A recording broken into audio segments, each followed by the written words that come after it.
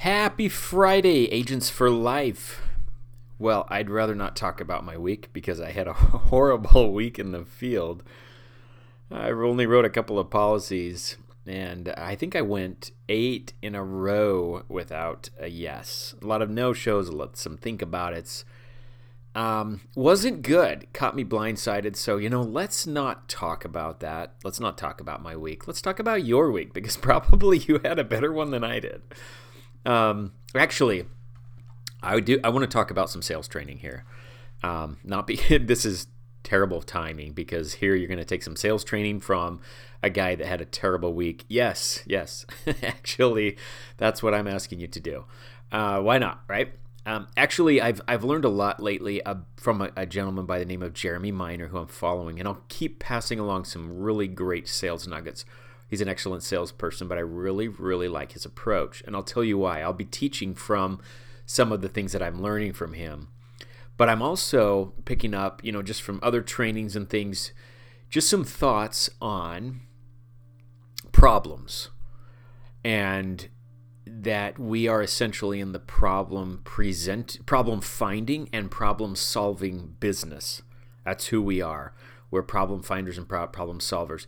Let me back up though, because the world is full of problems, and problems are blessings because problems are what make us want to do something different.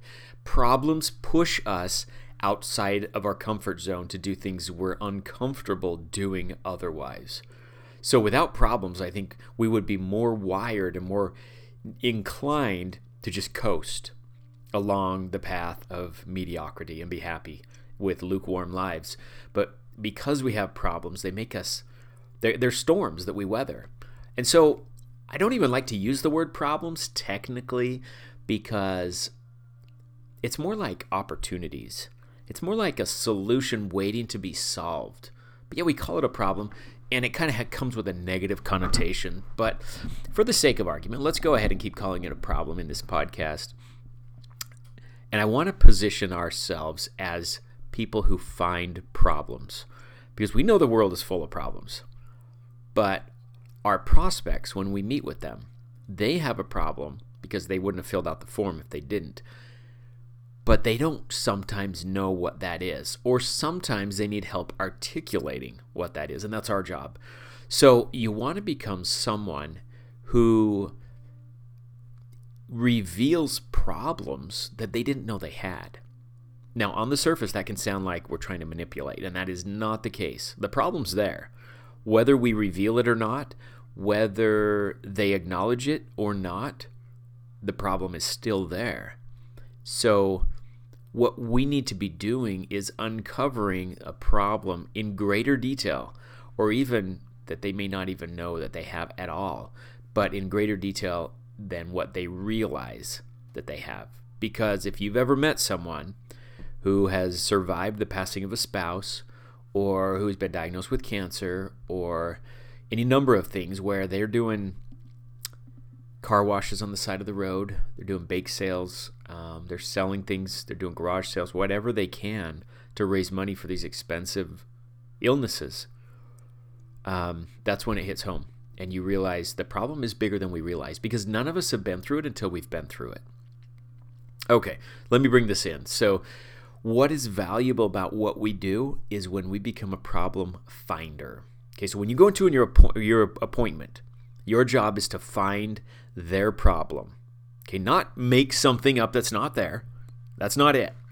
We are explorers.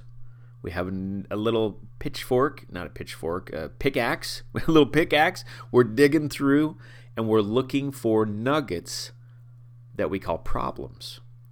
And when we find those, it's our job to not just grab the raw chunk of rock and nugget, everything all mixed in, but to chip away at it until it's in its pure form. All the extra pieces of rock attached to it, we need to peel those back like the layers of an onion and let the problem be exposed on its own. We want the problem vulnerable. We don't want it padded and sheltered, and so it's kind of sugar-coated and it only sounds like half of a big deal. Okay? When you find a problem, when someone tells you the reason they sent the form in, okay, you don't take their answer on a surface level. This is hard. It's hard for me because it's hard. It's probably hard for most of us, but our tendency is to go, oh, great. So, for example, why did you fill the form out? Well, I want to keep my wife in a good position. Oh, okay, great. And we think we know the answer. That's awesome. And we move on. We want to move on because he just answered our question. What's uncomfortable is not accepting that answer in surface value, but peeling back those extra layers so the nugget itself, the gold nugget, is exposed, raw and vulnerable, and nothing else. So tell me more about that. So what does that mean? Why is that important to you? So help me understand it just a little bit better. If you were to pass away now, what does that mean? What does life look like? You see, we need to just take what they say and go back and go a little further, a little further, a little further. Obviously, you don't want to spend your whole appointment on it. You don't want to uncover so much that they start getting annoyed, like, okay, I need some numbers. Tell me how much it's going to cost to fix this problem. People know they have it. But taking it only on surface value is not going to create enough emotion for them to want to make any change. They might even recognize that there's a problem, but they don't truly understand it because most people have not spent the time to sit down and think through what life would be like until it happens. And then you do what you got to do. You're out on the street corners holding up signs, trying to get people to car washes, whatever, saving money or doing fundraiser events or things like that. So the problem is the problem, and it's there. We need to make sure we're not only good problem finders, but now good problem solvers. If you've done a real good job at identifying the problem, bringing it out in the open till it's raw and vulnerable, then you're going to eliminate a lot of think about it's. Because the reason people want to think about it is because there's a gap between what they think their problem is and what your solution is to solve that problem. You close the gap by bringing the level of their problem up great enough to where the cost of solving it is not a problem anymore because the cost is worth it, because the problem is big. That only happens when the problem is big enough. If the problem's small, whatever cost you have for your policy, for your solution, is going to be too much. Therefore, nobody likes to say no to our faces. Therefore, this is really interesting. I'm going to think about it. They're not motivated. They're not in a hurry because the problem isn't big enough. So, when we're in a home, we've got to be good problem finders and then make recommendations for being problem solvers. Once you have that moment, that moment of why, like you really understand why, what's made them fill out the form. Why am I sitting here across the kitchen table from you today? What is it that made you fill out that form? Take this, like Eric says, you shuffled through 20 pens. Or Chris Tinsman, I think, said you shuffled through 20 pens to find one that wrote out of your kitchen drawer, because we all have them. You spent all that time and you wrote this out. You went to the mailbox. You sent this. Why did you go through all that trouble? There has to be something. We need clarity on what that is, okay? If you're a first-timer or you're new in the field, this one thing, if you'll do this really well, the rest of the presentation doesn't really matter because you've closed the gap between the level of their problem and the cost of your solution. Once there's no gap, you've made a sale, okay? There's only think about it's because there's a gap. And the gap comes because the problem isn't big enough and your solution costs too much. So, step 1, make a friend, build a rapport. Step 2, identify the problem. Uncover the problem. Spend time on that. And then, step 3, show them a solution that can fix the problem and how much it costs.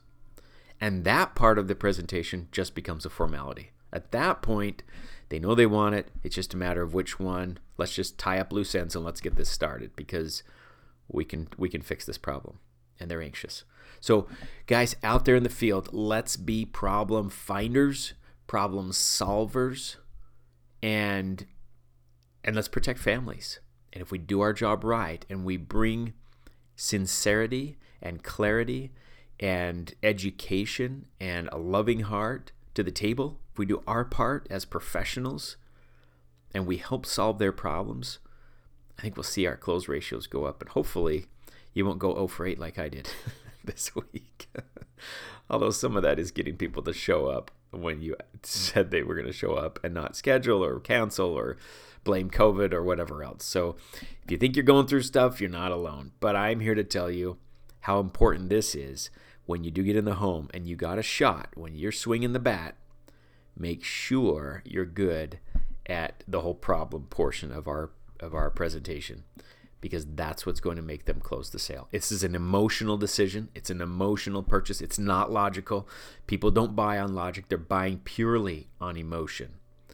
And the way you tap into it is through what I've just said, exposing the problem and really not just taking it at surface value, but really helping gain clarity around what that is and what that means to them if they don't solve the problem. So practice that this week. I challenge you to sharpen your skills at getting better at identifying what that problem is. Don't take the surface value answer. Dig a little deeper. Ask why.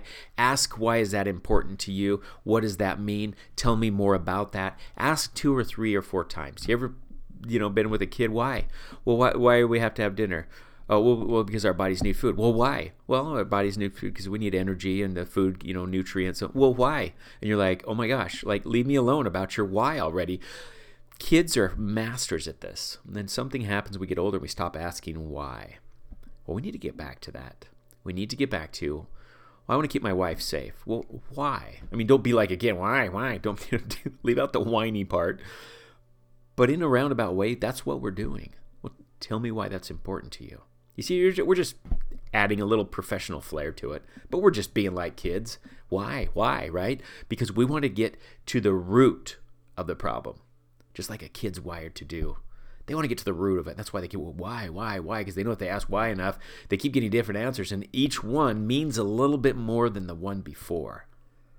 Same with us. When we're in a home, we got to dig, and we got to find those nuggets, and when we do, we got to build value in what we offer, close that gap, and I think we'll see a whole lot less think about it and a whole lot more contracts, a lot more policies, a lot more families protected, because that's what it's all about. They need to know how big their problem is. They've buried it. It's under the surface. Until they're standing on the side of the road holding a sign for a car wash, they really don't know what it means to get cancer. They really don't know what it means to lose a wife or a husband. Most of the time, they've never lost one before. I don't know. I'll tell you right now, I've never lost my wife before. I have no idea what that means. So it's easy for me to bury that and just say, oh, I'll kind of figure it out No, if you stop and really think what life is like when something like that happens to you, you can know how important the product and service is that we offer people. So there's my challenge for the week, a little bit of sales training. Hopefully that helps you on your presentations. Get good at genuinely caring for people, finding out the problem, exposing the problem, and then offering solutions to fix their problem. Have an awesome week, you guys. You all know this, but your lives matter. We love you. We're here for you. We've got some awesome goals. Keep after it, because what you do this week is going to change somebody's life. You're going to protect somebody, and someday they're going to be so glad you did. You may not know for 10, 15, 20 years, but what you're doing today matters. So let's go out and let's work our businesses like they matter. Love you all. I'll talk to you next week. Bye.